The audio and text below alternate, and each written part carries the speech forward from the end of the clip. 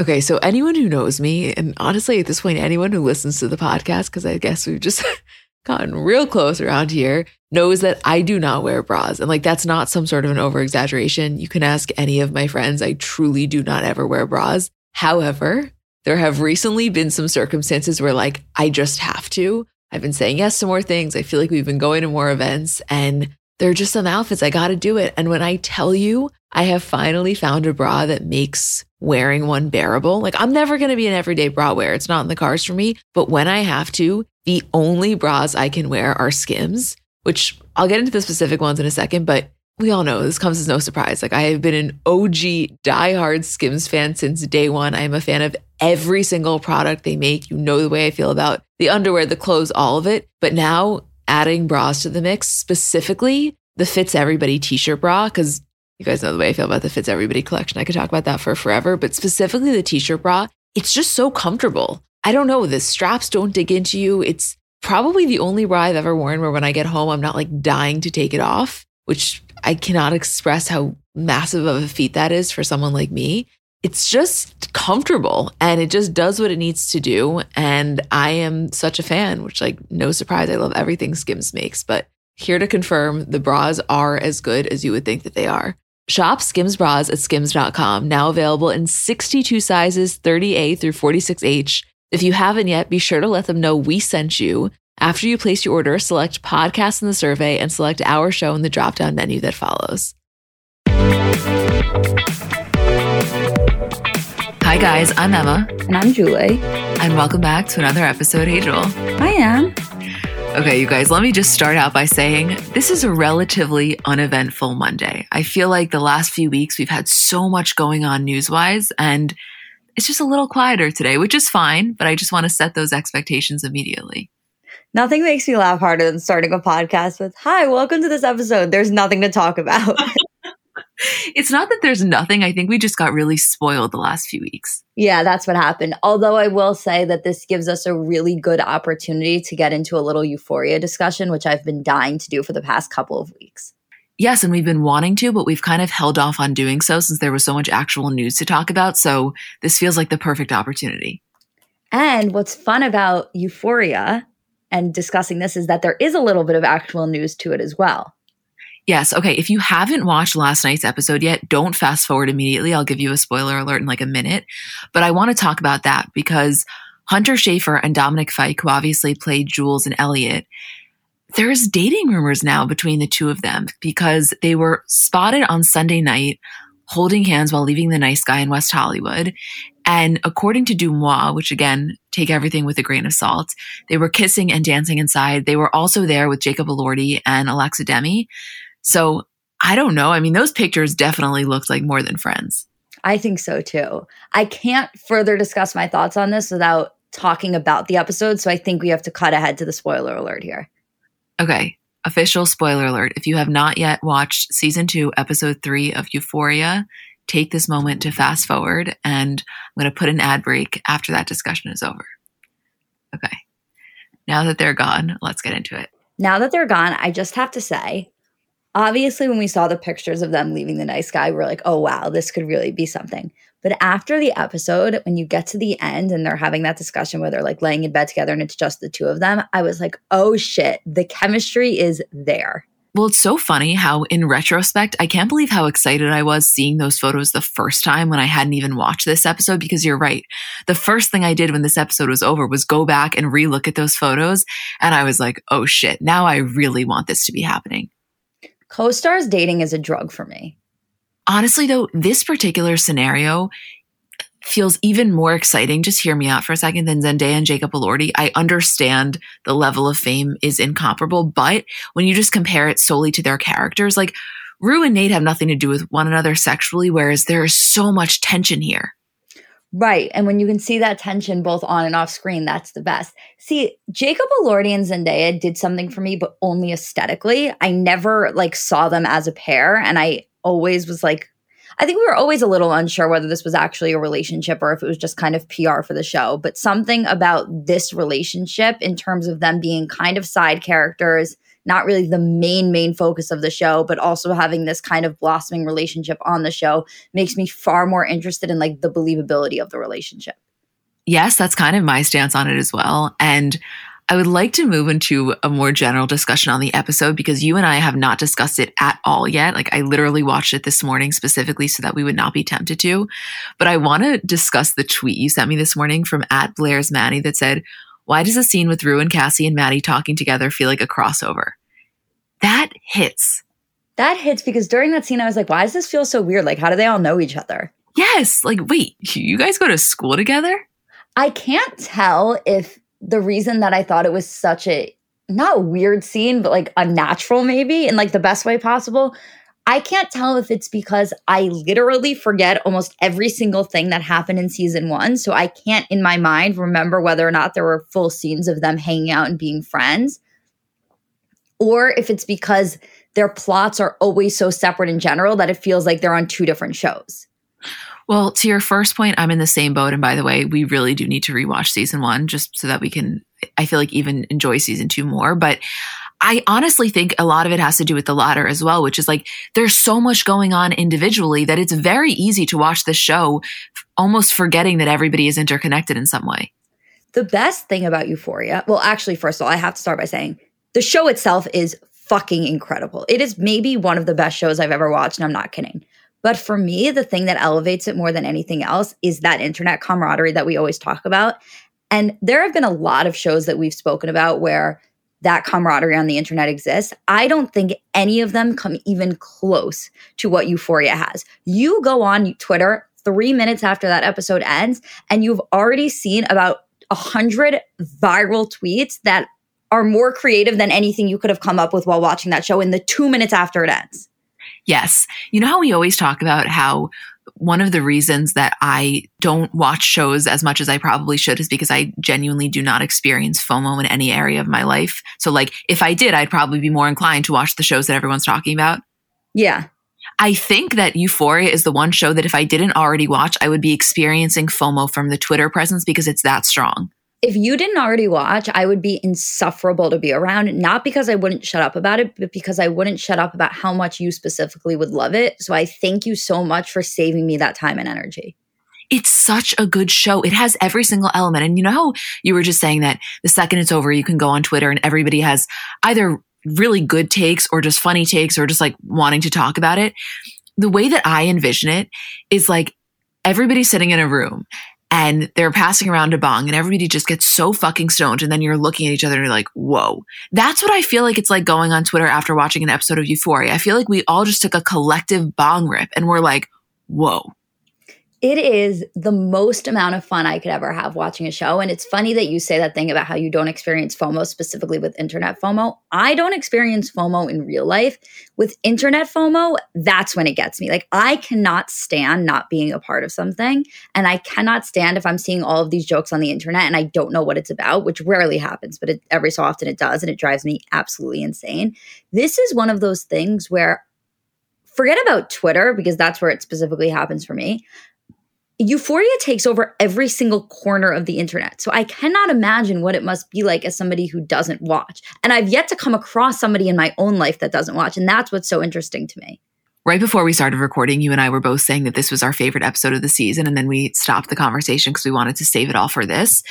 But when I was looking on TikTok briefly this morning, that was not the vibe that I saw, which I don't know how you guys feel about that in terms of the episode so far. But a lot of people on TikTok felt like this was kind of uneventful, didn't really move the plot along. They weren't a huge fan of the Cal flashback, whereas I loved that because I think it provided important context. That's so interesting because I actually haven't seen that at all. Everything that I've seen has been people loving this episode and also agreeing with us. I would say that it really depends on how you watch the show, where I would say there's like 3 different types of viewers, which like the first is you watch the show just because it's so unbelievably enjoyable and you love the characters. The second type of viewer is like you watch the show for the intensity of it. And the third is you like both of those parts equally. And last night's episode was definitely an episode where it was a more fun, enjoyable, lighthearted watch than some of the more intense episodes. So I think if you're somebody who you come on for that extreme anxiety, intensity of watching a show and deriving that, maybe last night wasn't your favorite.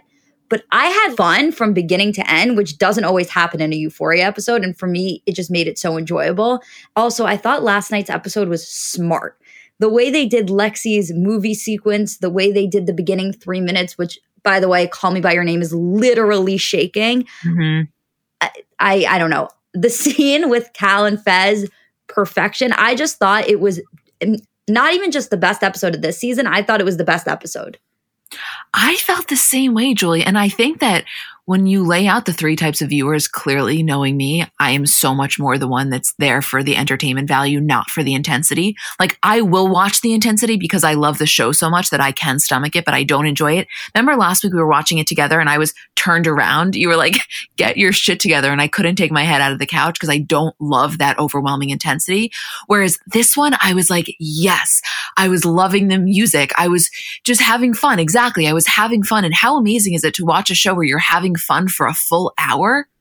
I mean, incomparable amounts of fun. I agree. I mean, listen, it depends what you want. I wouldn't want every single episode to just be fun because I think that level of anxiety and that type of show really makes it what it is. But for a one-off episode to have that was just incredibly enjoyable. I also think one of the reasons that the show is as successful and good as it is because even though so much of it is just extreme exaggerations and so unrelatable, every aspect of it is so extremely relatable within those exaggerations. Like that scene of Cassie getting ready and spending 3 hours in the morning for Nate to not even look at her was just like, I can't even tell you how many girls were probably watching that being like, holy fuck. Or like the Lexi movie sequence in her head where that is her form of escapism, is to create like a full documentary. Everyone was like, yeah, I don't have the HBO production to actually put on a whole production in my head, but that's what it would look like if you looked inside of it.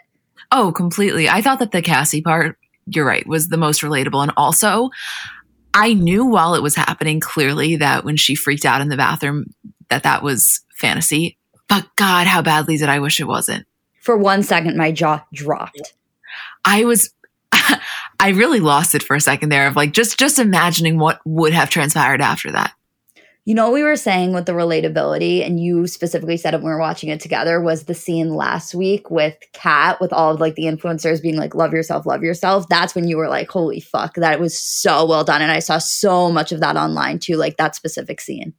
Oh my God, completely. Because it's almost sabotaged itself in a way, some aspects of that movement, you know, where all of a sudden you actually start to feel self-doubt or you start to feel self-critical for not embracing the message in the way that people are telling you to. And like, there needs to be some acknowledgement that quote, self-love looks different for everyone. And I think that when it loses its nuance is when it can actually become kind of toxic. And I felt like she was touching on that in a very real way, at least for me.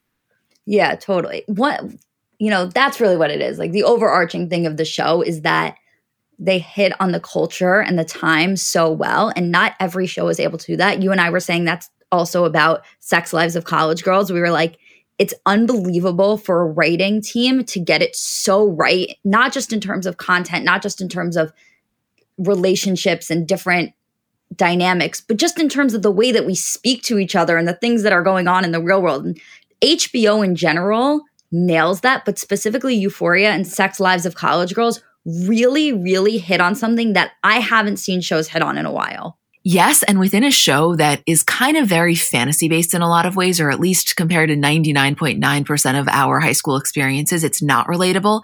To recognize just the general way that people our age interact, it feels really good. It's funny, like my younger cousin is in high school now and she's watching it. And I had this moment because there's such an age gap between us where I was like, you're allowed to watch that. And then I realized that it was literally based in high school and she's in high school now, which was such a strange moment for me. But I was talking to her about it and about like the comparison of watching it while actually being in high school, which is something that you and I will never be able to experience. And it was so interesting hearing her perspective of like, yeah, of course it's an exaggeration, but the way in which they interact with each other is so, so specific to the times. Mm-hmm. What do you think is going to happen with Cassie and Maddie? I don't think it's going to end well. That's the part of this that I wanted to move on to, is a little bit of a Q&A between the two of us about actual plot points. Oh. So I'm happy you asked that. I love that. Would you like to begin? Yeah. Do you think Elliot's going to die? Well, obviously we saw in the preview that there is a funeral scene, and I think there's a very good chance that it's Elliot, especially because if you see in that preview at the end, he's the one that's standing in the aisle. Yeah. And it just felt like, yes. And also because obviously, as we've speculated thus far, that would seem to be potentially the thing that could really, shift Rue's perspective. And obviously, optimistically, it would be in a positive way, but more likely in a negative way. Right. I think that could happen. I really do. I mean, although they could throw a real plot twist at us because we expected that the Rue, Jules, and Elliot love triangle was going to be between Rue and Elliot, and now it's looking a little bit more like it's shifting to the Elliot and Jules plot, which is a huge throw off for us. So I could see them throwing a real wrench in terms of us thinking Elliot's going to die as well. I really want to go back to the scene of Jules and Elliot on the bed together, because when Elliot was talking to Jules about his perception kind of on Rue's sex drive, I realized as he was talking that was my exact thought process this entire time. Kind of the fact that I felt like Rue's sexuality or just her desire for sex was slightly more muted.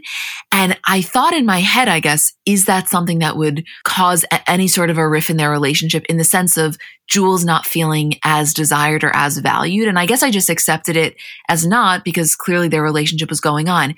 And then when he was talking, I was like, wait a second, I have had this thought, and I guess I just pushed it to the back of my mind because it hadn't appeared to prove an issue between them. Did you feel a sense of clarity at all when he was mentioning that, or no? I wouldn't say I specifically had a moment of clarity when that scene happened, because I don't know if it was something that I was consciously thinking about before. I guess anytime that I had thought about Rue and her sexuality or her sex drive or whatever it may be, it just wasn't the focus of her character rather than something that was consciously lacking or specifically left out. Like drugs were the focus of her character.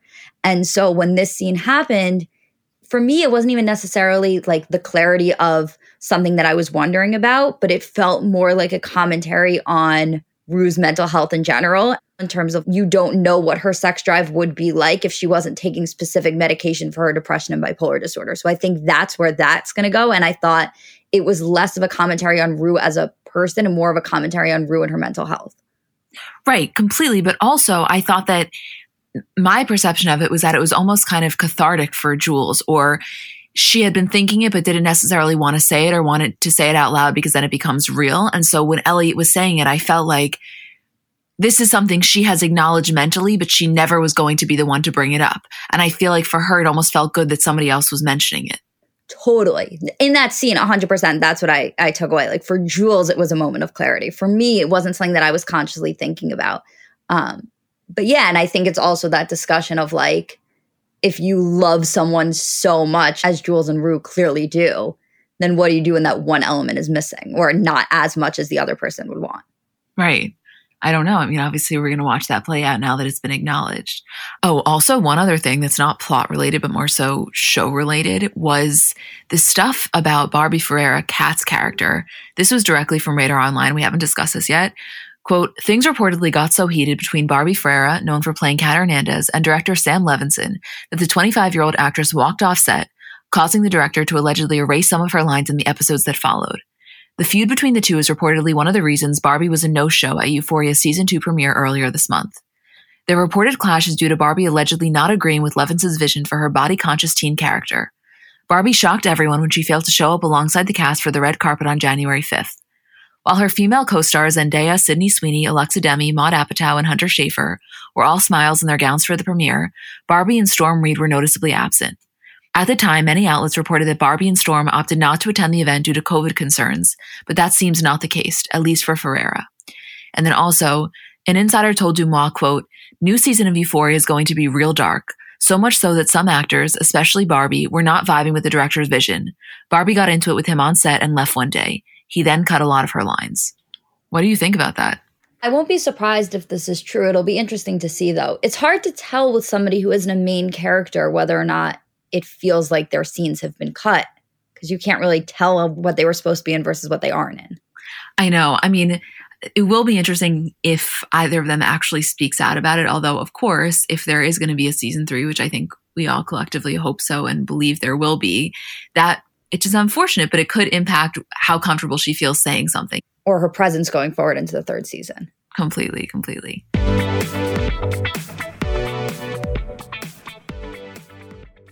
So I know we're all kind of operating at a different skill level when it comes to makeup. Like I have some friends who they do their makeup and it looks like they got it professionally done. I have others who know nothing about any products. And then I would say I'm somewhere in the middle. Like by no means am I very skilled, but I think I can hold my own. And in terms of my everyday, I'm just doing mascara, lip gloss, and maybe a little bit of highlighter on my inner corner. So if I'm only using a few products, I need them to be excellent. And I've recently been very into the Thrive Causemetics mascara, which I'll tell you about in a second. But just in general, a note on the company. For every product purchase, Thrive Causemetics donates products and funds to help communities thrive, which I just love knowing that I'm buying from a company that does that.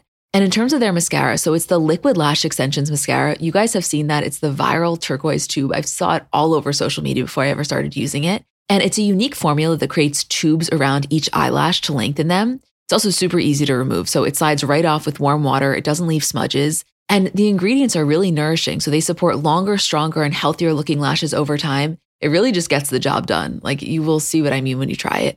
Refresh your everyday look with Thrive Causemetics, luxury beauty that gives back. Right now, you can get an exclusive 10% off your first order at thrivecausemetics.com/CBC. That's Thrive Causemetics, CAUSEMETICS.com/CBC for 10% off your first order.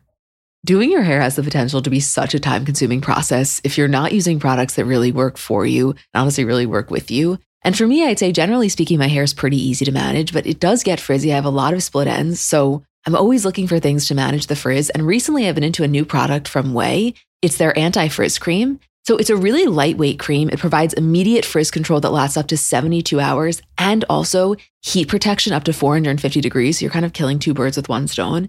And the thing I really like about it is that it helps reduce and repair split ends while quenching dry hair with intense hydration. So you can feel like it just feels good on your hair. For me, I get out of the shower, I always spray in the leave-in conditioner. I've told you guys about that before, but I love it. A little anti-frizz cream and you're good to go. I love a lot of things from Ouai, but I like their detox shampoo. I don't use that every week, maybe once a week, maybe once every other week, but I feel like it gives my hair a really, really good clean. Frizz free up your schedule with Ouai. Go to THEOUAI.com and enter promo code CELEBS for 15% off any product. That's THEOUAI.com, promo code CELEBS.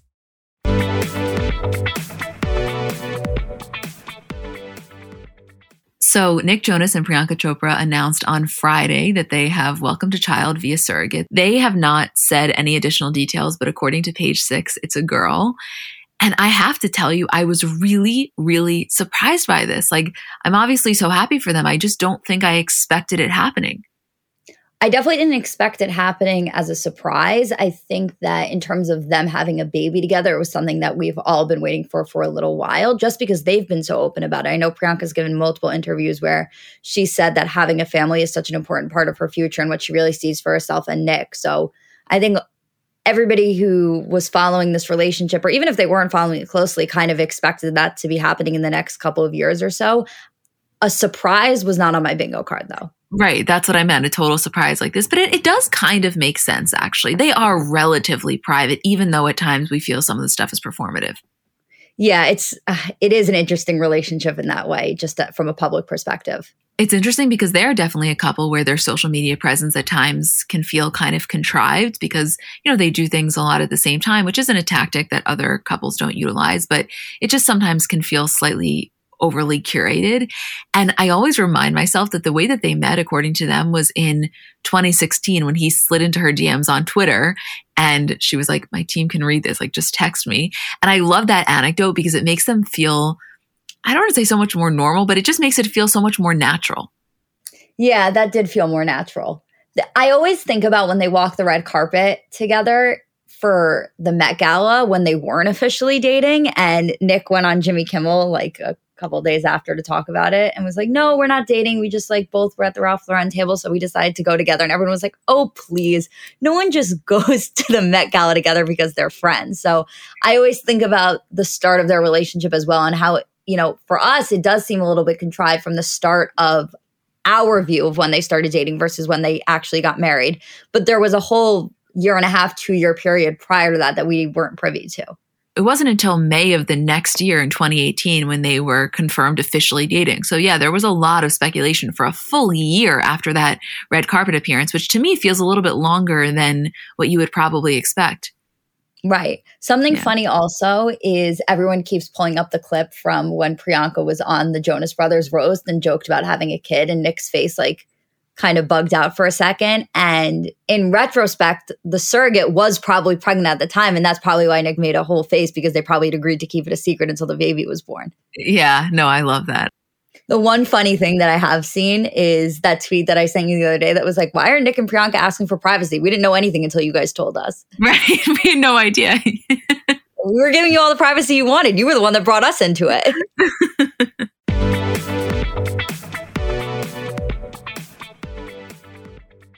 Okay, so I want to talk cookware for a second because I haven't told you guys about this company, and I recently tried their products and I fully understand the hype now. So they're called Great Jones, and they make really high quality, thoughtfully designed cookware that also happens to be beautiful. Like, I know it's kind of a weird way to describe cookware, but you'll see what I mean when you go on the website. In terms of colors, they have your classic black and white, but they also have pinks, greens, yellows, blues, just like really vibrant, fun colors. And everything is non-toxic. So they have, Dutch ovens, ceramic dishes, non-stick sheet pans. Everything is non-toxic. To me, that's huge. And we all know, like, I'm not the biggest cook, but I have my staples. And I got originally from them the Fry family, which is the 8 and 10 inch ceramic non-stick pans. And they're just great. I got them in the white because that matches the best with my kitchen. I love cooking on them. And I know, again, it sounds kind of weird, but I love the way they look in my kitchen. And the thing is, once you get these, you're going to want to get them for your friends. So they make incredible gifts for weddings, housewarming parties, birthdays, whatever occasion you need. It's a great gift.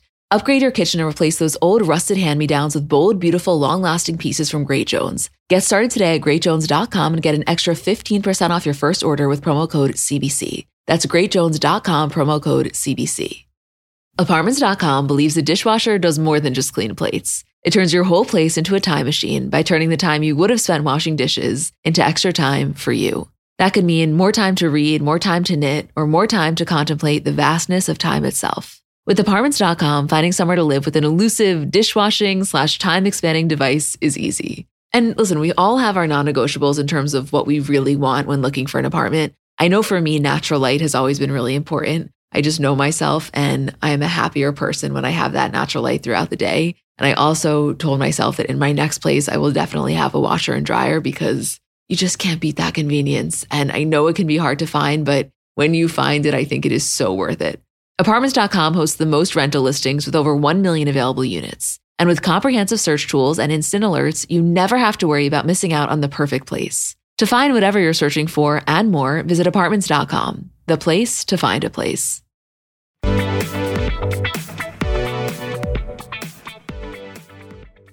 This was really intense. I'm sure you have all seen the video by now. But on Thursday, Adele released this really tearful video telling her fans that her Las Vegas residency needed to be postponed.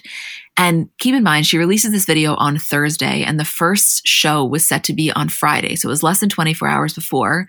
And it was going to be at Caesars Palace, basically 2 shows a week through April 16th. And they have all been postponed. There's no real insight yet about the dates, but I mean, this was a lot. Obviously, people had already flown into this show for it to happen. Like I said, it was less than 24 hours. There's so much happening there. But according to Page Six, a lot of this had to do with disagreements she was having with the set designer, Esmeralda Devlin. And in Adele's video, she said that, half my crew is down because of COVID and we're just not going to be able to put it on for you guys. I want to read a direct quote from an insider from Page Six that said, quote, "There was no real clarity around what Adele wanted for the show because of the endless changes being made to the production. It seemed that while she has always preferred a stripped-back performance, she was under some pressure to come up with a huge extravaganza. So there was a constant ricochet between those two versions of what the show should be, and it did cause some quite explosive arguments.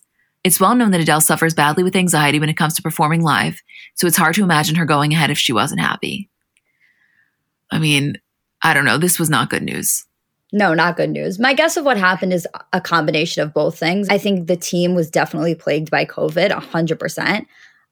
I think that in combination with some of the perfection and the desire for the show to be exactly what she wanted, and maybe her not being 100% sure what she wanted throughout the process and changing things, made that extremely difficult with the members of the team being down because of COVID. So the combination of the two things just created a disaster.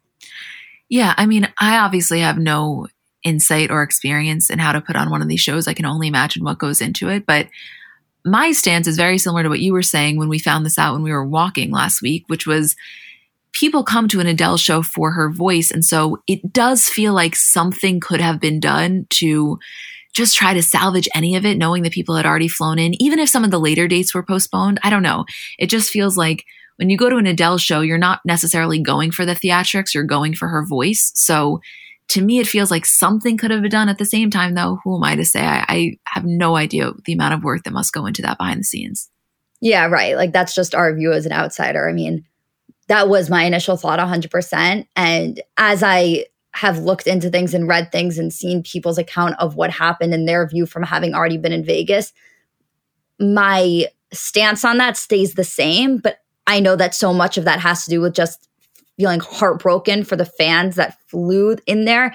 I mean, again, this isn't a situation where somebody's just in town for a concert and you're going to them. People flew in from all over the world into Vegas for this residency, especially the opening night of it, and spent tons and tons of money on it. So for that to have been the case and then less than 24 hours notice with them already being there, have it be canceled, my heart just breaks for everybody involved. And I know that Adele is going to do everything she can to help reschedule those people who flew in and hopefully take care of whatever costs were associated with that. But at the same time, like that is as shitty of a situation as it gets and as short of notice as it gets. So I can't help but feel like something at the very least could have been done. I know that there was some FaceTimes and a pop-up shop experience and some last minute salvageable things to try and make fans feel like at least they were being heard and understood and felt for. So I appreciate that aspect of it. It's a shitty situation. Oh, it's a shitty situation all around. And she felt terrible. You can tell in her video that wasn't a performative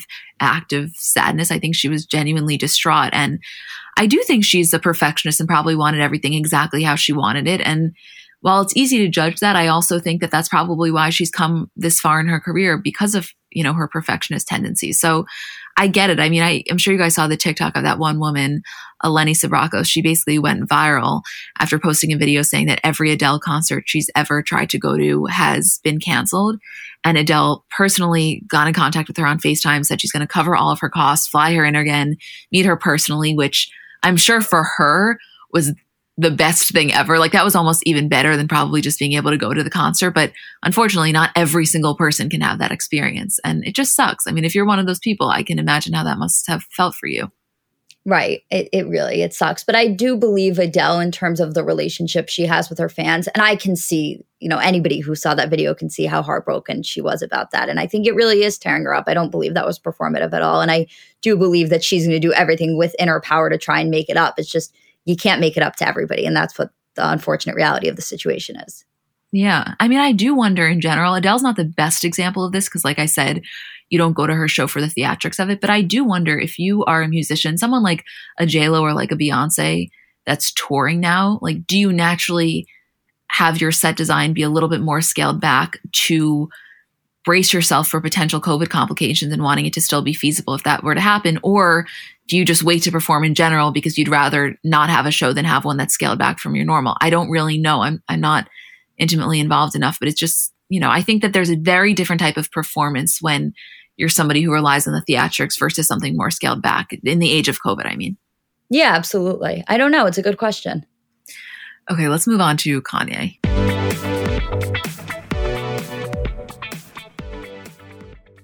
Live Nation presents Concert Week. From now through May 14th, get $25 tickets to over 5,000 summer shows. That's up to 75% off a summer full of your favorite artists, like 21 Savage, Alanis Morissette, Cage the Elephant, Celeste Barber, Janet Jackson, Meghan Trainor, New Kids on the Block, Sean Paul, Sum 41, Whitney Cummings, and many more for way less. Grab your tickets now through May 14th to see all of the artists you love all summer long for just $25 each. Visit livenation.com/Concert Week to buy now. That's livenation.com/Concert Week to buy now. 50 high school senior girls descend on Mobile, Alabama every summer to compete for a massive cash prize. It isn't Survivor, it's one of America's most lucrative scholarship competitions for teen girls. It's been around for 7 decades. Now you'll hear what took place behind the scenes. From Pineapple Street Studios and Wondery comes The Competition. Host Shima Oliai was Nevada's contestant 20 years ago. Now she's returning as a judge to find out what 2 weeks with 50 of the country's most ambitious teens can tell us about girlhood in America. What happens when the competitors are thrown into the deep end with the best and brightest? and how does surviving the competition prepare them for everything that comes after. Follow The Competition on the Wondery app or wherever you get your podcasts. You can binge all episodes of The Competition early and ad-free right now by joining Wondery Plus.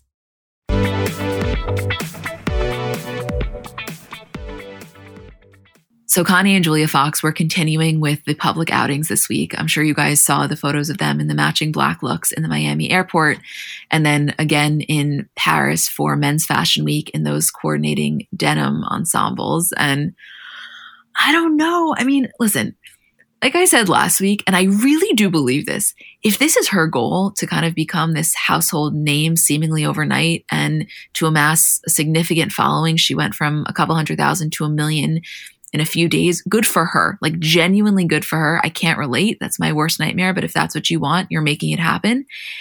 I just can't help but feel like even though she's getting that benefit, it almost feels like the shit end of the stick, because everybody who's watching this is calling it kind of the Kim treatment, because the way that he's going about this is so similar to the way that he did it with Kim that it just feels unoriginal, you know, and that's no shame on her, really.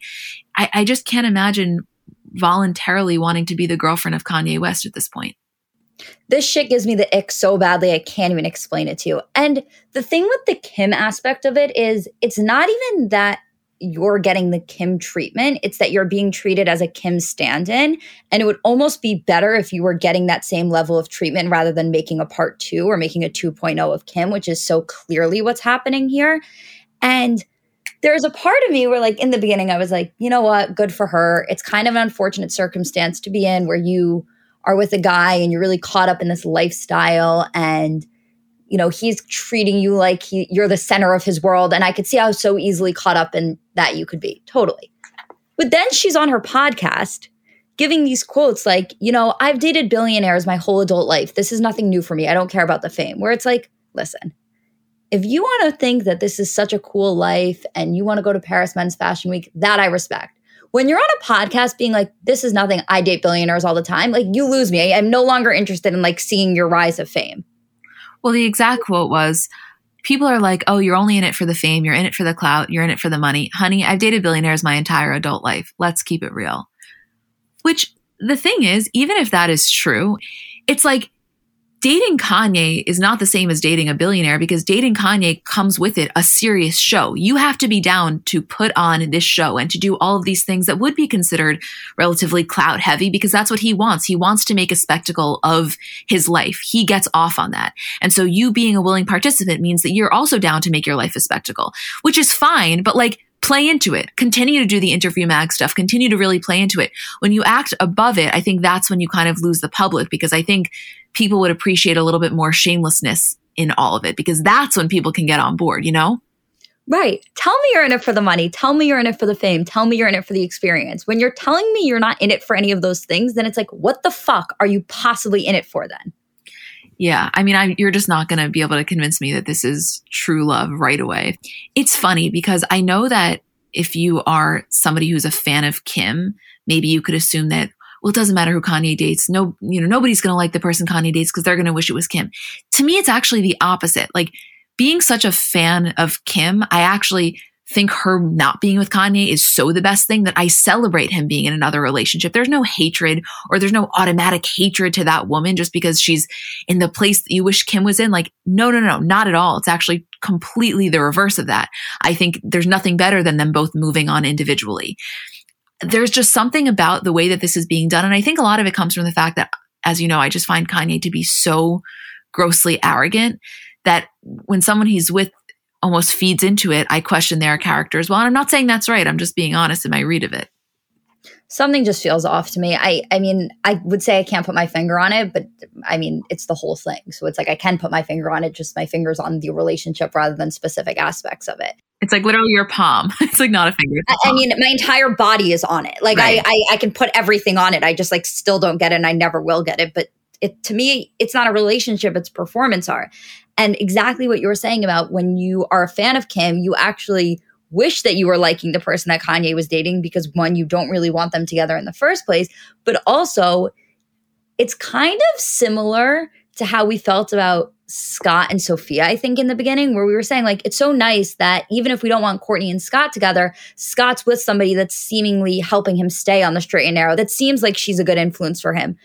Obviously, they ended up breaking up, so it wasn't a permanent. But I think at the time, it really did feel like that. And I think that as fans of Kim, we kind of wish that we were seeing Kanye with somebody who we felt like was helping him out in that way, or at least putting him on a path that was beneficial to Kim. Not that we should be deciding what path Kanye is on. He can do whatever the fuck he wants. But obviously, everything he does is going to affect Kim and is going to affect their children and is going to affect the family. So as a fan, you at least want to feel confident about that fact. Yes. Yeah. It's interesting to watch. I mean, I don't know. I guess it's just like, there's a lot of aspects of fame that feel undesirable, but then there's also some people where you're like, you know what? That feels worth it. That feels like a lot of fun, and I could be down to do that ride. And Kanye is just simply the opposite of that. To me, you become a pawn in his game. And I just don't know why, especially, you know, a woman who I think does have a lot of self-respect and has been making a name for herself before this, would want to be this like pawn in his game. I don't know. It really, I will not remove the potential reality, which is that my lens is always going to be a little bit tarnished because I don't have a kind view of Kanye, and I get that. So maybe that's just like my own perspective of it. But it just feels like this is so for his benefit. And that's where I can't get on board with it. See, I don't know if I necessarily entirely feel that way, where she's just a pawn in his game, because I think that it's a game for her too. And my thought on it is like, how are the both of you not embarrassed by the spectacle that's going on? Like, I almost feel like she's more aware of the game than he is. Right. I don't know. Yeah. I don't know where they're both. Yes, that's what it is though. Okay. No, as I'm thinking of it, yes, they are both in it for the game, I think. And they are both very aware of it being performance art. And when I look at it from that aspect, like if I actually consider the fact that they are both doing this fully as a game and fully as like a strategic plan, I can almost respect it more. I just relate to it less. Does that make sense? Yes, that's exactly what it is. Like, I don't feel like I'm watching a situation where I'm looking at this woman and being like, oh my God, somebody please just snap her back to reality. Like, somebody just grab her and pull her out of there before it's too late. Like, by the way, that may be the case. It's just not my view of it as of now. My view of it as of now is like, she is a willing participant in this spectacle, in this performance art, and she's getting just as much out of it, if not more. She may be getting far more out of it than he is. So there's no part of me that is viewing this as sad. Like, I'm not viewing this as a situation I'm worried about per se. I'm viewing this as like, God, what are both of you doing? Like, do you think this is both your own little world that you can exist in? Like, the main character syndrome that both of them are radiating is too much for me to handle, because that is an aspect of a personality that no part of me relates to. And main character syndrome is something that you can have whether you're a celebrity or not. Like, anybody can have main character syndrome. It's just something that I personally don't relate to on any level. And so that energy that's radiating from both of them gives me such embarrassment. Yeah, right. But I think that it's like they both would say that it is one of their proudest qualities, like the part about themselves that they are the most excited and in celebration of, which I don't know. I just don't know what to say. I've never really experienced anything like this in the realm of pop culture. And I think it all, like the general umbrella it all falls under is like, I know, wow, my Jersey accent just came out when I said fall. Did you hear that? It like never does. And I just heard I actually didn't. Your Jersey accent doesn't really ever pop out at me. That's what I'm saying. It never does. And I just heard myself say it. I'm going to keep it in so that I can see if I hear it when I listen back. Are you actively every day suppressing a Jersey accent that I don't know about? No, I don't even think I have one. But as I just said that, I was thinking in my head, Bridget would say that was a Jersey accent, right? Keep going, kid. Sorry. All of this to me can be viewed under the umbrella of like Kanye thinks every single thing he does and says and touches is the greatest thing to ever exist in the entire world. And so I guess I'm watching it and thinking, I can't believe you think this is so cool. It's so not. But like, it's all subjective. Every fucking thing in the world is subjective. So maybe some people think it's cool. I'm just personally not on board. And I watch with one eye closed because it's a little bit cringy for me. That's my final stance. I think they both think they elevate each other and they're both actively doing the opposite. in our opinion, though. I'm telling you, there are some people that are watching this and actually think that what's going on is like some real, high fashion complex thing that maybe we aren't elevated enough to understand. I know that that's not where we stand, but some people probably view it and think that. I just don't get it. Some people do. It's certainly not the overwhelming opinion, though. No, I know. Is there anything else you'd like to add to that?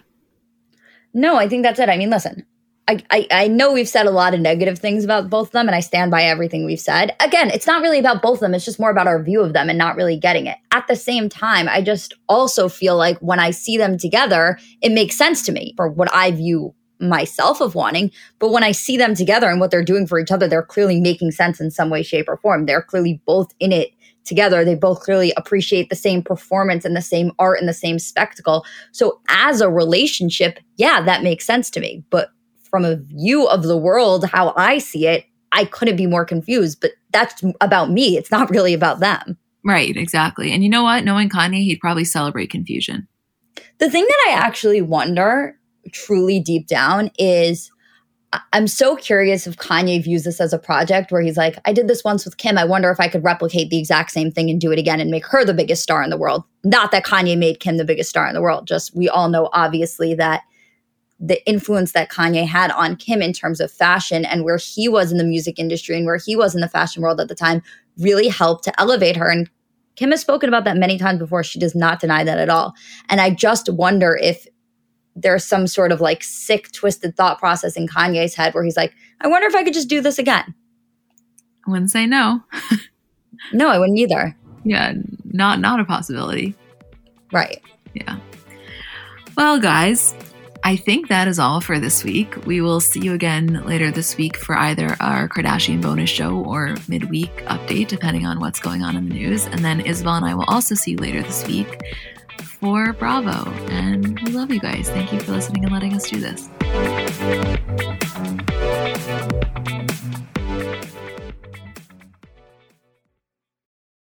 So I'm a big fan of transparency across all aspects of life. Like, generally speaking, there's pretty much nothing I wouldn't rather be told straight up. But specifically when I'm buying something or paying for a service, I just want to know what I'm getting myself into. And oftentimes there can be so much nonsense or so much yada yada. For example, sneaky terms hidden in the fine print of contracts, or bills that randomly go up without properly alerting you, or budget airlines with cheap fares but then exorbitant fees to make up for it elsewhere. And we just should not need to be dealing with this type of yada yada in our lives. And yes, you could read every single word of every single contract, and that's one way of avoiding it. Or you can go with the trusted brand like Metro by T-Mobile that helps you to get ahead and not pull you back. That's right. You don't take yada yada from life, so don't take yada yada from your wireless provider. Metro by T-Mobile has no contracts, no credit checks, no surprises, and nada yada yada, which honestly gives so much peace of mind. Like, you shouldn't have to compromise for an okay option with sacrifices when you really deserve that full transparency. Stop by one of over 6,000 Metro stores nationwide.